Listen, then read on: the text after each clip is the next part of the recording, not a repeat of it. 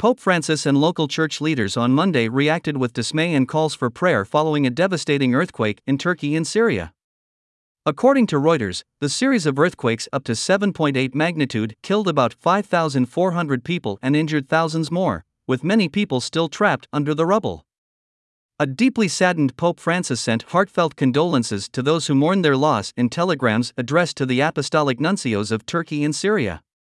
Among the many victims, the body of Father Ahmad Daher, a priest of the Greek Melkite Catholic parish of Our Lady, was found under the rubble after many hours of searching for the priest.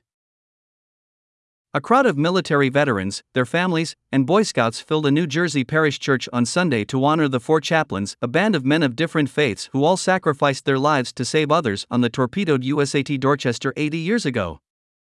The four chaplains, Father John P. Washington, a Catholic priest, Reverend George L. Fox, a Methodist minister, Rabbi Alexander D. Good, and Reverend Clark V. Poling, a Reformed Church in America minister, gave their life jackets to save others when their ship was torpedoed in the frigid North Atlantic in 1943.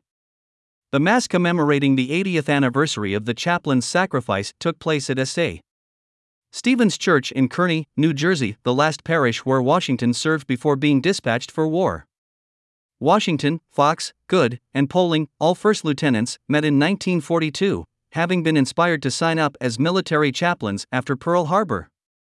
Their vessel, the Dorchester, a troopship bound for a U.S. military base in Greenland, was struck by a U-boat torpedo in the early morning hours of February 3, 1943. Washington had celebrated Mass just hours before the hit and began to offer absolution. The chaplains calmly assisted and encouraged numerous civilians and soldiers, offering them their own life jackets as the terrified crowd sped to the lifeboats. In 1944, all four men posthumously received the Distinguished Service Cross and Purple Heart. Today, the Church celebrates Saint Richard, the father of Saints Willibald, Winbald, and Walburga.